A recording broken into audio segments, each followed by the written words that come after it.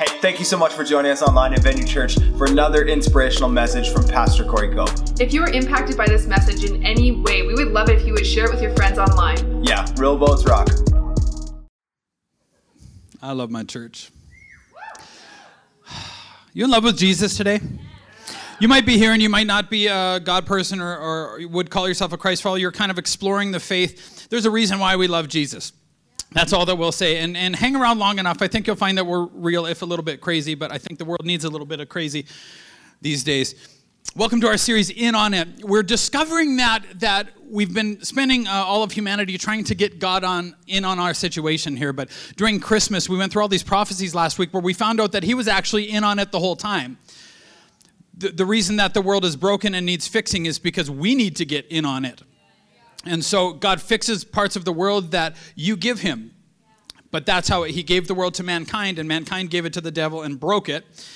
And as God comes into the world and he prophesied the existence of Jesus very specifically, it was to get you in on it, because there's this other place where Jesus is like, yeah, when the new wine comes, if you have old wineskins, it's going to burst the wineskins because you only prefer what you know of God already. And there's this other part of God that when Jesus appears in your life, or the Holy Spirit today comes in and appears to you, there's this part of you that will resist it, and you need to know that about you. But if you accept it and open wide the door and invite the Son of the living God, and everything changes. Everything changes. In on it. There's this sense that when God walks into the room, he changes the room. I don't know if you could feel it or not this morning. See, how much you feel of God in this room depends on how much in on it you are. It wasn't God's lack of being in on it, but when God comes into a room, he changes it. But I got to ask, when I walk into a room, do I change the room, or does the room change me? You come down the stairs and your teenage daughter just can't even in the morning. Now, does she change you? I'm not saying that because my teenage daughters, they're not, like that. Does she change you, or does something inside of you change her?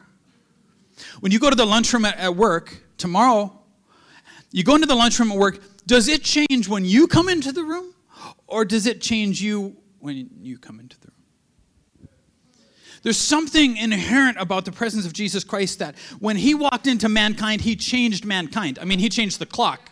Before Christ, after Christ, he changed the history. He changed everything. The destiny of mankind forever was shifted when he walked into the room. And there's something about your connection with him that will give you the same sort of thing that can walk into a room no matter what's going on. Walk into a job site, when you walk into a restaurant, it changes, but it doesn't change you anymore. The trick is you have to get in on it, because God was always in on it. There's something about God that walks with us, but we don't really walk with him. In Luke 22:4, we find that after the resurrection, I'm going to go after the birth of Christ if I can. My sermons are all over the place anyways, and y'all keep coming, so. It says that same day. The same day is what? The same day as some women went to the tomb where Jesus was buried, and he was supposed to be there, but his body wasn't there. And the women came back and told the disciples, the body's not there. He's not there. That same day, two of Jesus' followers were walking to the village of Emmaus, 7 miles from Jerusalem. Walking 7 miles. You had to mow the grass in the summertime 4 times. You're not tired. You're not that tired. This was a relatively short journey in their day.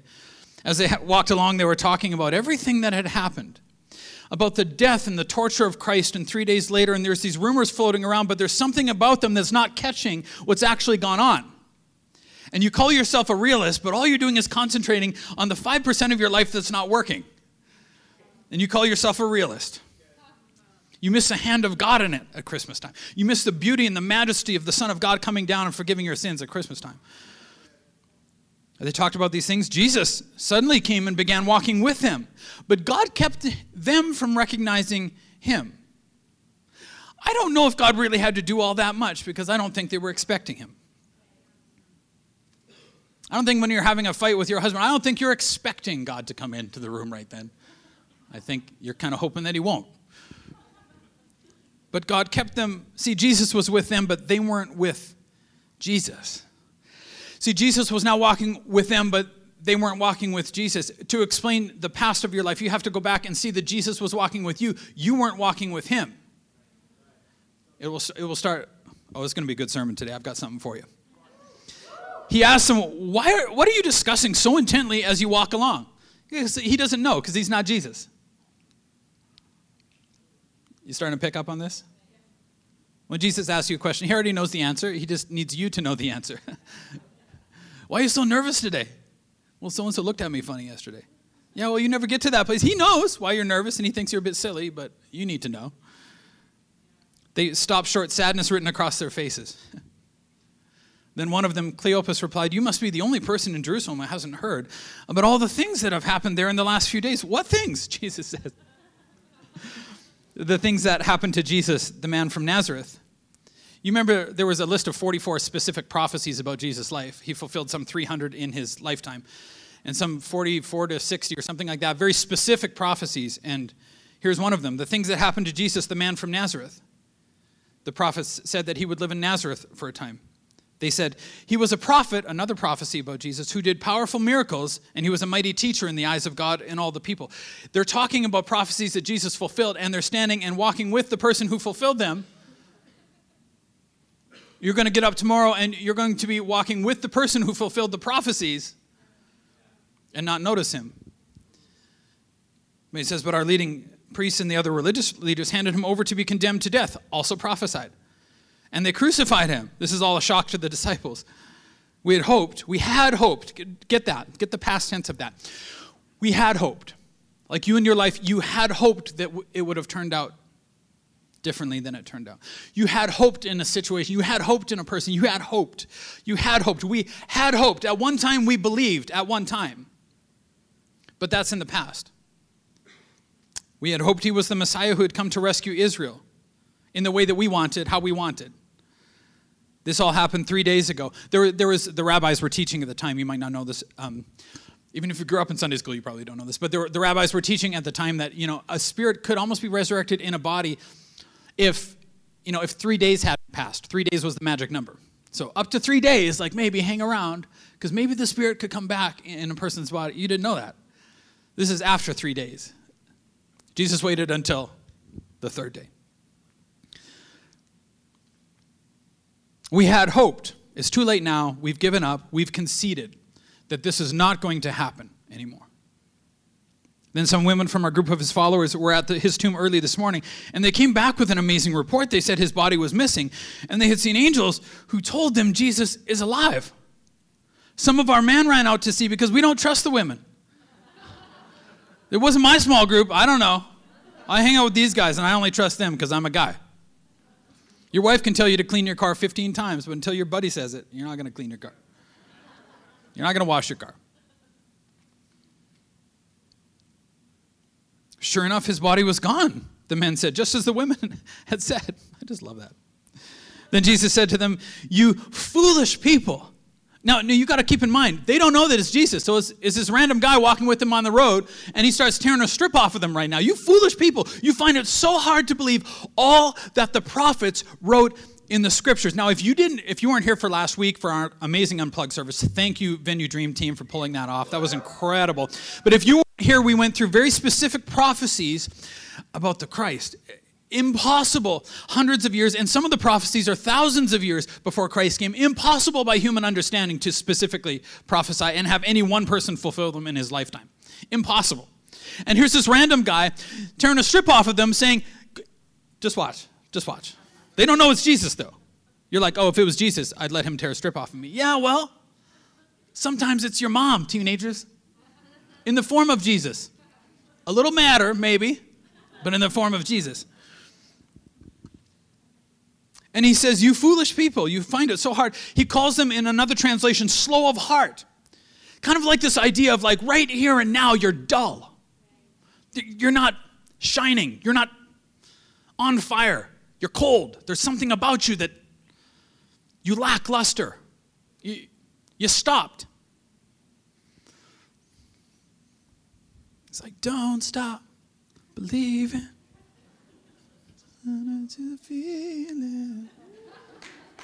Living on a prayer. I don't know, I'm just going to I think they're kind of in the same era of songs. I don't know. I'm not a huge fan, but... Wasn't it clearly predicted, he says, that the Messiah would have to suffer all these things before entering his glory? He's like, guys, it was clearly predicted. What have I been teaching you for 3 years of my life? 3 years of my life. You were not listening to me. Aaron, I can't find the brown sugar. Your hand is on it. I've told you 3 times. I can't find it. It's not here, Aaron. Somebody took the brown sugar right out of my house. It's not here. It's not here. I need my small group of guys to come over and find the brown sugar for me because I don't trust that my wife knows where the brown sugar is. Then Jesus took them through the writings of Moses and all the prophets, explaining from all the scriptures the things concerning himself. Now, you imagine, this is just a 7-mile walk. Now, I don't know if that's round trip or one way, but, he went through, like, how many prophecies did he go through about himself? If he fulfilled 300 of them, and there's, like, between 45 and 60 that are extremely specific, he went through prophecy by prophecy, most of which he'd already preached to them. Which means listen to the podcast again this week, because you're going to pick up about 5% today. There's something else that God wants. There's this revelation that keeps cycling around and around and around. And you get wiser and wiser, and he starts, like, putting the pieces together for you. But he's going through this. Now, can you imagine his attitude in this right now? Now, if Jesus is like Pastor Corey, and we all thank God that he's not. But he got a little fiery sometimes. I mean, he turned tables over. He went into the temple one time and just freaked out. You should read your Bible if you think I'm telling you a lie. What's he saying to these guys? I told you that Not I told you. Didn't Jesus tell you?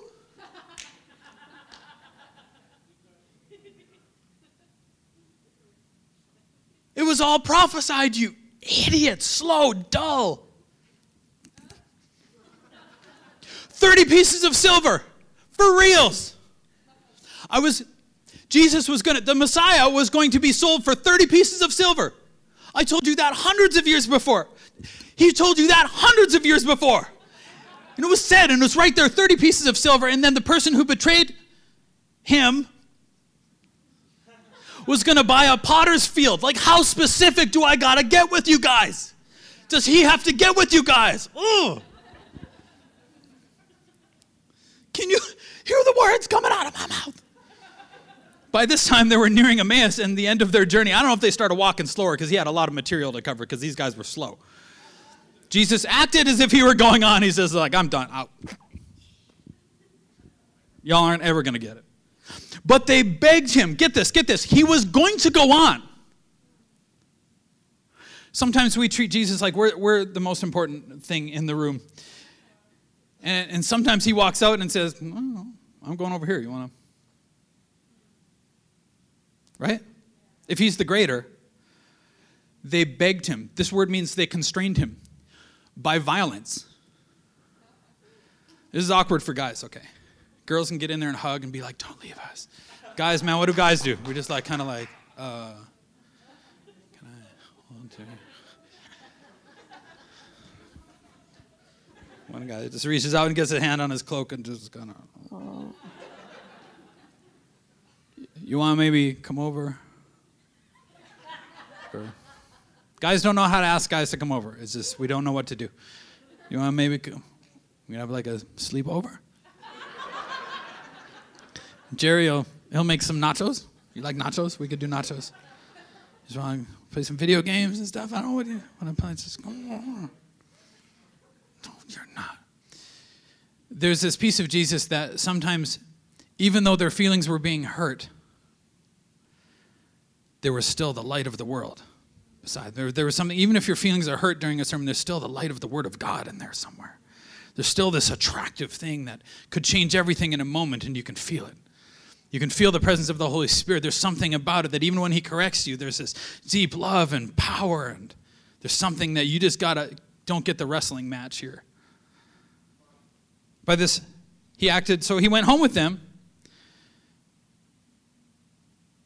As they sat down to eat, he took the bread and blessed it. Then he broke it and gave it to them. Suddenly their eyes were opened and they recognized him. At that moment, he disappeared. They said to each other, get this, didn't our hearts, this is what I want for you this Christmas time, no more generic view of a generic God who generically loves you. who generically may or may not have sent Jesus to die in your sins, and maybe your sins weren't that big a deal after all, and maybe he didn't need to die, and maybe it was and maybe and maybe and maybe and maybe. There was one way to save you, and that was for Jesus to bleed out on a cross, and he did it. A personal God, a personal revelation, a personal meeting of Jesus Christ. It's not what you believe that saves you, it's who you met that saved you. And some of y'all, I don't think, have met Jesus. You can go to church for 20 years. That doesn't mean you've met Jesus. That doesn't, I mean, there's something about him. If you're walking with, something burns inside of you. He corrects you. He moves you. He does something. He does. The vision of Venue Church should repel you or compel you, but nothing in the middle. Why? Because Jesus wasn't the kind of guy who was just out there like, hey, just feel whatever you want. Just feel whatever you want. My wife is like, everybody just kind of loves Erin, you know, like nobody hates her. You hate her? Yes.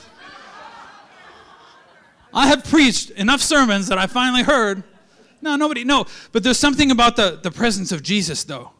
Love him or hate him, but do something with him. He will not be ignored. Their eyes were open. They said, didn't our hearts burn with us as he talked with us on the road and explained the scriptures to us? And within the hour, get this, they were on their way back within the hour to Jerusalem. Within the hour of this service, you will be on your way back out into your life, engaged with the Son of the living God, maybe for the first time, but maybe again. You will be engaged. You will be heading back. Now, they were heading back to what? You're heading back to your house, or you're heading to the mall, or you're heading to dinner, or they were heading back. Their Savior and Master had just been crucified and tortured. They headed back to Jerusalem to get back in the fight. I mean, the early church, you want to talk about pain and suffering. It was not a friendly place for early Christians, Christ followers, people who lived and died for their beliefs, people who were tortured. They were on their way back. Something about the encounter with the presence of Jesus. There was something about Jesus. Within an hour, they were back in the game. See, it's prophesied that Jesus, when he would come, and when he would come to you, would be called Emmanuel, which is God with us. He is God with us, but the trouble is we're not really with him. See, your life, it's all about threes. You know, God, the Trinity, God, the Father, Son, the Holy Spirit. You're a person, you're a human, your body, soul, and spirit. Your life consists of these three things: the past, the present, and the future. You tracking with me? Is this too complicated? The past, the present, and the future. And there's a scripture in Revelation chapter 1 and 8. If you want to know the end of the story, read the book of Revelation, because Jesus in the end wins, and every knee bows and every tongue confesses that he is Lord. So you can choose to do it here and have connection with him forever. That's the gospel of Christ, which he enabled you to come close to him because he shed his blood for your sins, and the price of his life bought your life as an adoption. And maybe you've never accepted that, or maybe you've never come into the house of God. I think some people should be a little more excited about that piece. So we get so worried about, here's the thing, here's what we do with the past. We survive it. You want to write something down? Write this. We survive the past, but we don't settle the past. There's a difference. We get through it, or we get past it, but we don't get through it. Not in the sense that God wants us to do. We survive it. But the trouble is, you know that past is going to catch up with you and bury you in the end, and you won't survive it forever. So you survive the past, but you don't settle the past, which means that God needs to get back into and take every piece of your past so that you can see where he was, so that your sins can be forgiven. Come on. So that you can be healed of the old hurts of the past. Don't just survive. It's not going to be enough. That's why we have freedom sessions, and that's why it's hard. You got to go back and give God every piece of it. But the future, we perspire about the future, don't we? But we don't prepare for it. You can perspire and worry and sweat it, but why don't you prepare for it? Why don't you work and do that? But there's this other part of God. See, Revelation 1:8 says God who is, who was, and who is to come. But the God who is, there's something about the presence of God and its power. There's something about Jesus and his personality. There's something about him in the here and now. In the here and now, but we get the present wrong. Do you know what we do in the present? We concede it. Today, I concede it. There are 10 minutes in my day that I will concede. There's hours in my day that I will concede. You know what we want? We want peace in today. Am I preaching? We concede it. We give up. We just give up. Your teenager comes downstairs dressed like a floozy and is going to walk out the door, and you say something, she bites back, and then you stop.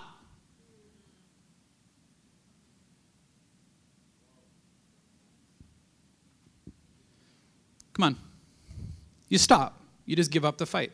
And then the next day, it's just easier to give up all. You don't even start the next day. And the next day, and the next day, and the next day. There's something today, though, that the Holy Spirit wants you to. We concede it. We just concede it. We concede the present.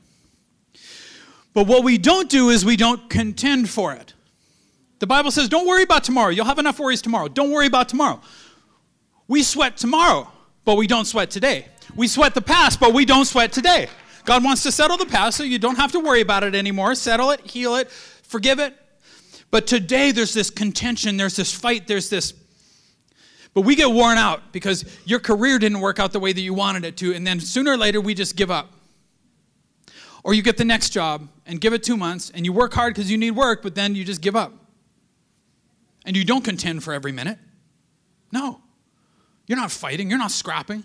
I hear all the time like, oh, my marriage is over and I've tried everything. Have you really? Did you get up at 2 a.m. and pray? You tried everything you tried. No, you just tried a little bit more than you tried today. You didn't try everything. You didn't contend. You didn't get in the fight. You didn't pick up a sword and get some armor on and get into the fight. See, the Bible says we wrestle not against flesh and blood, but that's where we spend our struggle, is with people. But we should be wrestling with the spiritual world that's going on around us. If the spirit world lets them go, then we don't pray for we worry about our daughter. I worry about my daughters. I got daughters. Anybody got daughters? Oh, Lord Jesus, help me.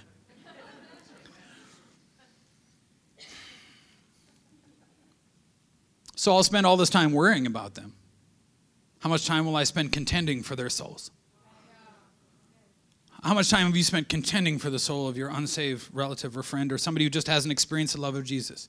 Don't tell me you've tried it. There's this contention. There's this fight. There's this battle. My Neela, I mean, she's like, if she gets something in her head, she will not stop. She was addicted to coffee by the time she was 4. And that is a parenting victory for us because we taught her that if you pester us long enough, if you contend for it long enough, we will give in by the Spirit of God. She had just had more energy than the rest of the kids had, and we just ran up. Mom, can I have coffee? Mom, can I have coffee? I would like coffee. Mom, can I have coffee? Can I have coffee, Mom? Always cheerful, never in a bad mood. No, you can't have, no. Finally, no! So she'd pop off, no big deal. No to Neela, here's the deal, no to Neela doesn't mean no at all. It just means ask me tomorrow. I'll probably give it to you tomorrow, just come back. There's no big deal. Next day, Mom, can I have coffee? Mom, can I have coffee? Mom, coffee. Can I want coffee? I want coffee. No. And then one day, she's got this little thing that she does that I wish more of you had. One day she's like, no, walks away. And then she does this, I don't know where she got this. Just a little bit. Fine. You know why? Because we said coffee tastes terrible. Just give her some dang coffee. It tastes terrible. You know what? It was victory coffee, and it tasted sweet because she won it. She got it. Oh, man, if you got to sweat for it, you want coffee. You will drink coffee, and it is terrible tasting. But I wish there was more of that in you, and I wish there was more of that in me. Just that. Yes, knock on the door. Jesus says, I stand at the door and knock. If you open the door, I'll come in. Oh, well, he didn't come, and I asked him for 15 seconds. You try knocking a little harder. A door closed on you at work, a door closed in a relationship. Why don't you go and find a bigger door and knock on it? I told a pastor friend of mine, he's struggling. I'm like, hey, you know what? All I can tell you is what I try to do is if this door shuts, I'm going to go find a bigger door. You're going to push me back? You're going to push me back, devil? I'm going to go find a bigger door and reach more people.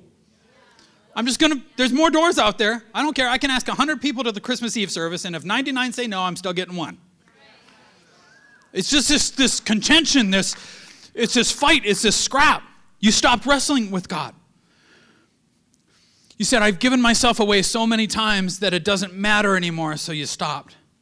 You stopped fighting for your purity. You stopped fighting to read the Word of God. You stopped fighting at work. You just stopped. And God is like, no. There's this voice whispering in here that says, it's not worth it. It's not worth it. It's just going to be the same as it was yesterday. And the Spirit of God is in this other ear saying, like, get up, wake up to an alarm clock, get up, get to work early. Come on, do something. Fight for it. See, God doesn't respond to need. He responds to faith. And that's why you get so mad at God, because you're like, I have this need and he doesn't fulfill it. That's not how he works. So if I wanted to talk to my dad, I couldn't come in blubbering and crying a lot, because that's not how my dad worked. Now, my dad loved me, but my dad was not in touch with his emotions. So do you want something from dad, or do you want to just blubber a lot? If I wanted to blubber, I can go talk to mom. She'd be all into it. She'd probably start crying too. That wasn't my dad. But how much would you fight for it? Would you go after God and get everything that he wanted for you tomorrow? Would you leave here and get everything he wanted to you in this service? Every single tiny little thing that he wanted for you. Would you listen to the podcast 3 times? Or would you just do something? Energy. Today is energy. God responds to faith. God does not respond to need. That's why the world is still broken, because faith sees something impossible that's possible and spends the energy today to get it for your kids tomorrow, to get it for your people tomorrow. It'll spend the energy today and invest it today in the sight of an impossibility. And when you're under crushing weight, faith sees something else. Faith expends energy. It just goes. It doesn't have a reserve tank. It just goes and pours out. Here's the reason why you don't have more energy, is because you haven't poured out what you've got. You think Jesus had energy hanging on a cross? Dying on a cross was dying of asphyxiation. It was somebody slowly suffocating you. That's how he died. That's what a cross does. He still had the breath in his lungs to say, Father, forgive them. Would you have stopped short of that? You think you've been hurt and you can't forgive? Father, forgive. Come on. There is something else inside of you that you haven't even tapped yet. There's something in the here and now, in the today, that we miss. I happened to be at not my family, but I happened to be at a dinner that was kind of a family reunion, and I saw the grandfather sitting in the middle of a room, and probably the nicest old gent I'd ever met. Everybody liked him. But I noticed something kind of funny, and it bothered me. I get bothered by stuff. Anybody else get bothered by stuff? Stuff sits inside of me, and I let it unsettle me a bit. I let it get under my skin. Until your current situation doesn't get under your skin. If it can't get under your skin, then you'll never move till tomorrow. You have to turn the heat up so that you are so uncomfortable with your current state, you'll never do what God wants you to do tomorrow. And it worked away in my psyche, and it bothered me, and it just pained me. The more I thought about it, I saw him in the middle of the room, and everybody, when they would come in contact with him, were very civil with him. Very nice to him. He was a very nice man, but they weren't engaged with him. And he wasn't engaged with them. And here's the grandfather of this whole family tree, really, that everybody was here because of him, and everybody walked around him. And that day, something inside of me said, what is it that made that possible? They were ignoring him. See, it's not enough in your world to be nice or to be liked. You have to make a difference. See, my dad was a little different. My dad said, not everybody will like you. I mean, the whole town came out to his funeral. This lovely old gent, but the trouble is his family fell apart after he died and got into squabbles and quarrels. And why? Because he never engaged in the day. He never said no when he should have said no. He never put his foot down and stood up for something. You know how fashionable not believing in anything is? I don't know how that's possible. I don't care that you don't believe in anything. It doesn't matter to me. You're doing nothing. A critic, all a critic does is tear down everybody else's ideas, but show me what you're spending. Come on. Show me. You just don't believe in anything? Well, who cares? Believe in something. Find something find the Son of the living God. Believe in something. Stand up to your kids. Stand up. Do something. I mean, this is what happened, and if I could share this, just take it in the spirit, because I don't want this to happen to you. He never stood up to his wife, and his wife had a mean streak in her, and he never stood up and said no. And when he was so sick that he should have been having care, she wouldn't let him. And I thought, as God is in heaven, that will never be me. Love me or hate me, but do something with me. I'm going to stand up for what's right. I'm going to teach my kids to love the Lord their God. I'm going to do the best that I can to help you be discipled in the faith, get closer to Jesus Christ, but don't ever feel nothing about me. Don't ignore me. I'm going to be in the middle of that room, and I'm going to be holding the babies and blessing the babies, and I don't even like babies all that much. But I'll do it, man. I'll have time. I'll be engaged with I'll spoil my grandkids and teach them to love Jesus, just like my grandpa does. My father does, the grandparents of my kids. It's this engagement. It's this fight. It's this thing that somehow he just didn't engage and the only time he could have decided to do it is in the day he was in. There's something about it that's just a scrappy spirit that he was missing. See, faith risks everything today. Faith doesn't have to please people. It doesn't cover up sin. It doesn't cover up problems. It just digs in and gets to the issue. It puts your feelings in a box for a little while. Can I say something about when you're apologizing to somebody? If you're apologizing to them for something that you've hurt them with, you don't get to have your feelings hurt. Can I preach to Canadian culture right now? If your feelings are hurt, it won't be a good apology. Are you apologizing for you, or are you trying to get an apology from them? Because all you can do is you. Put it in a box. Yeah, of course your feelings are hurt. People hurt you. Maybe you haven't noticed. I hear this all the time. Like, I'm so disgruntled with the church because the church hurt me. I am the pastor of the church, and nobody gets hurt more than the pastor, and I still love Jesus somehow. And I still love the church, too. And I still engage. And people say stuff about me, and I don't care. I'm in love with Jesus, man. If you don't want it, then there's somebody else who does want it. Can I just preach? And why? Because I'm engaged in the fight. Of course I'm going to get scarred up. I don't care. That's why I'm here. I signed up to be a soldier.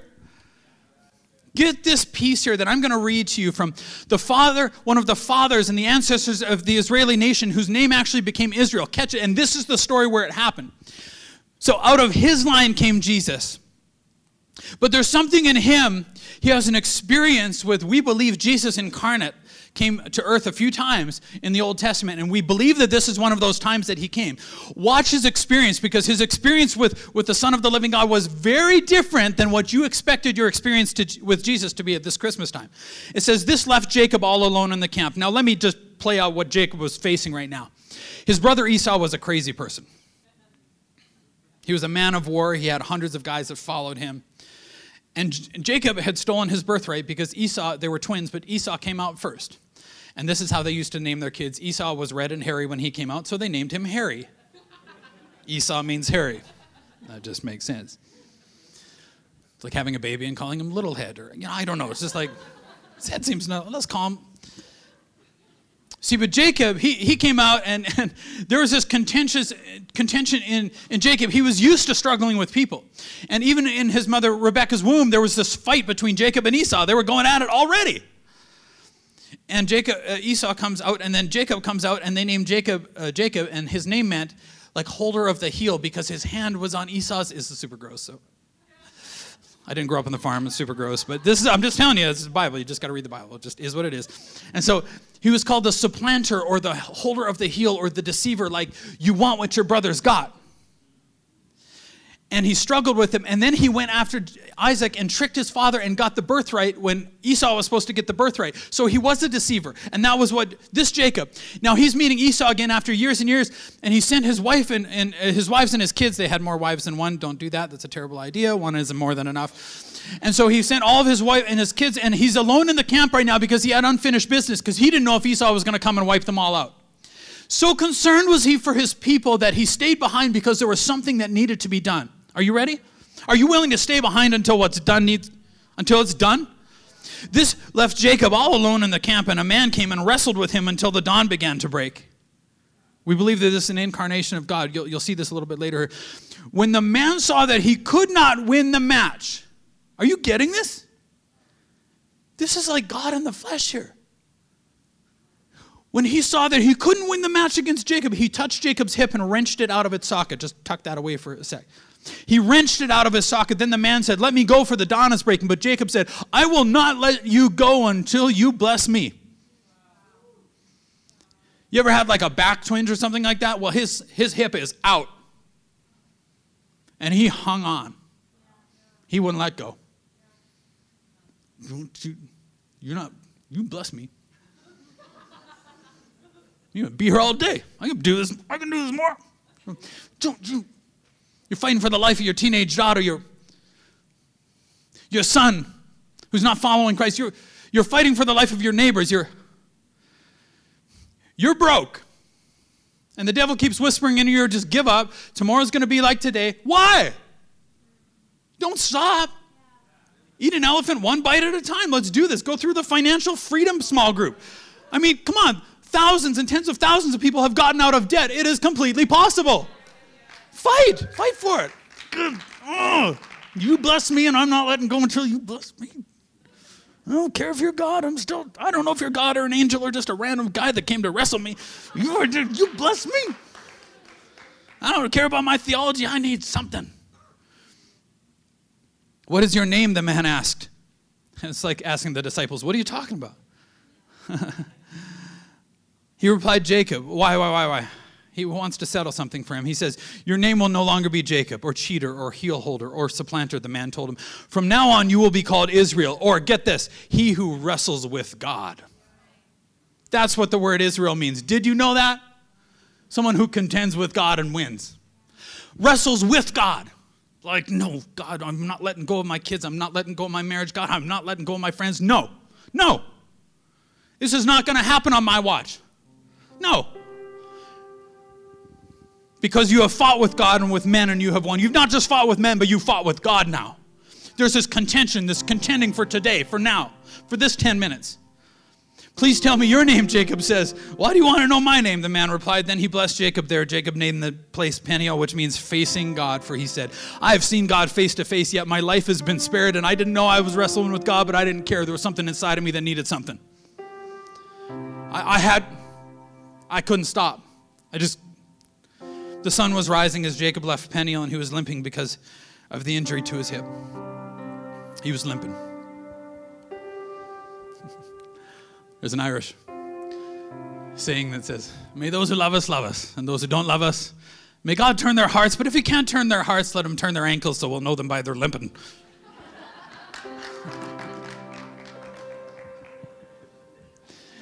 That phrase was stuck in my heart. I wonder how many of us don't wrestle for the day because we're going to get hurt.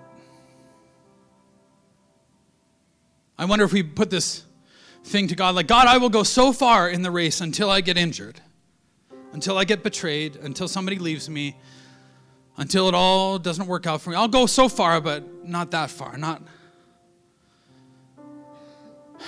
And God needs you to wrestle with a limp. I had a time in my life that, can I just be honest? Like I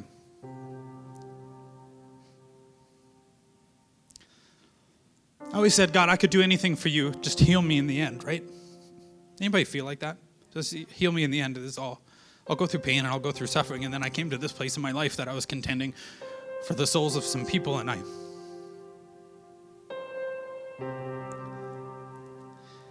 had the realization that I had drawn the finish line in the wrong place. And I realized that I was likely on this side of heaven never going to actually be free of the pain. And I felt like God was asking me if I'd do it anyways. But God, what if, God, you got to heal me of this, right? And God's like, right, like Jesus was healed?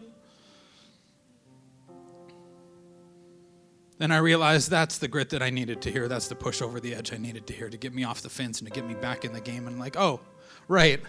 I don't get to tell you that I don't get a limp anymore if people's lives are hanging in the balance. I'm a soldier, man. Don't let your scars go to waste. Don't let your scars go to waste, but don't ever think that you're going to be at 100% in this lifetime. Just don't stop fighting. You can do it by the Spirit of God that lives inside of you.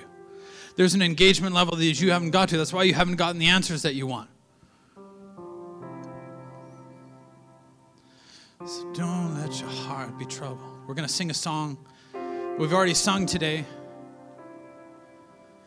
So hold your head up high, don't fear no evil, and fix your eyes on this one truth. God is madly in love with you, so take courage, hold on, be strong. Remember where our help comes from.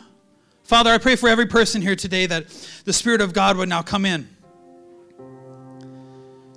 to the room, come into them. Father, you are always here, but I pray that we would get in on it and open our hands and open our hearts to the Savior of the world, Lord God. Open our hearts now to you've just moved the finish line. We realize that's why we were losing, is because we stopped a yard short of the finish line. And Father, I pray that there would be this grit and this determination of the Holy Spirit and the Spirit of Christ inside of us that would cause us to rise up and take possession again of the land that you have called us to, and quit telling ourselves the story that allowed us to quit.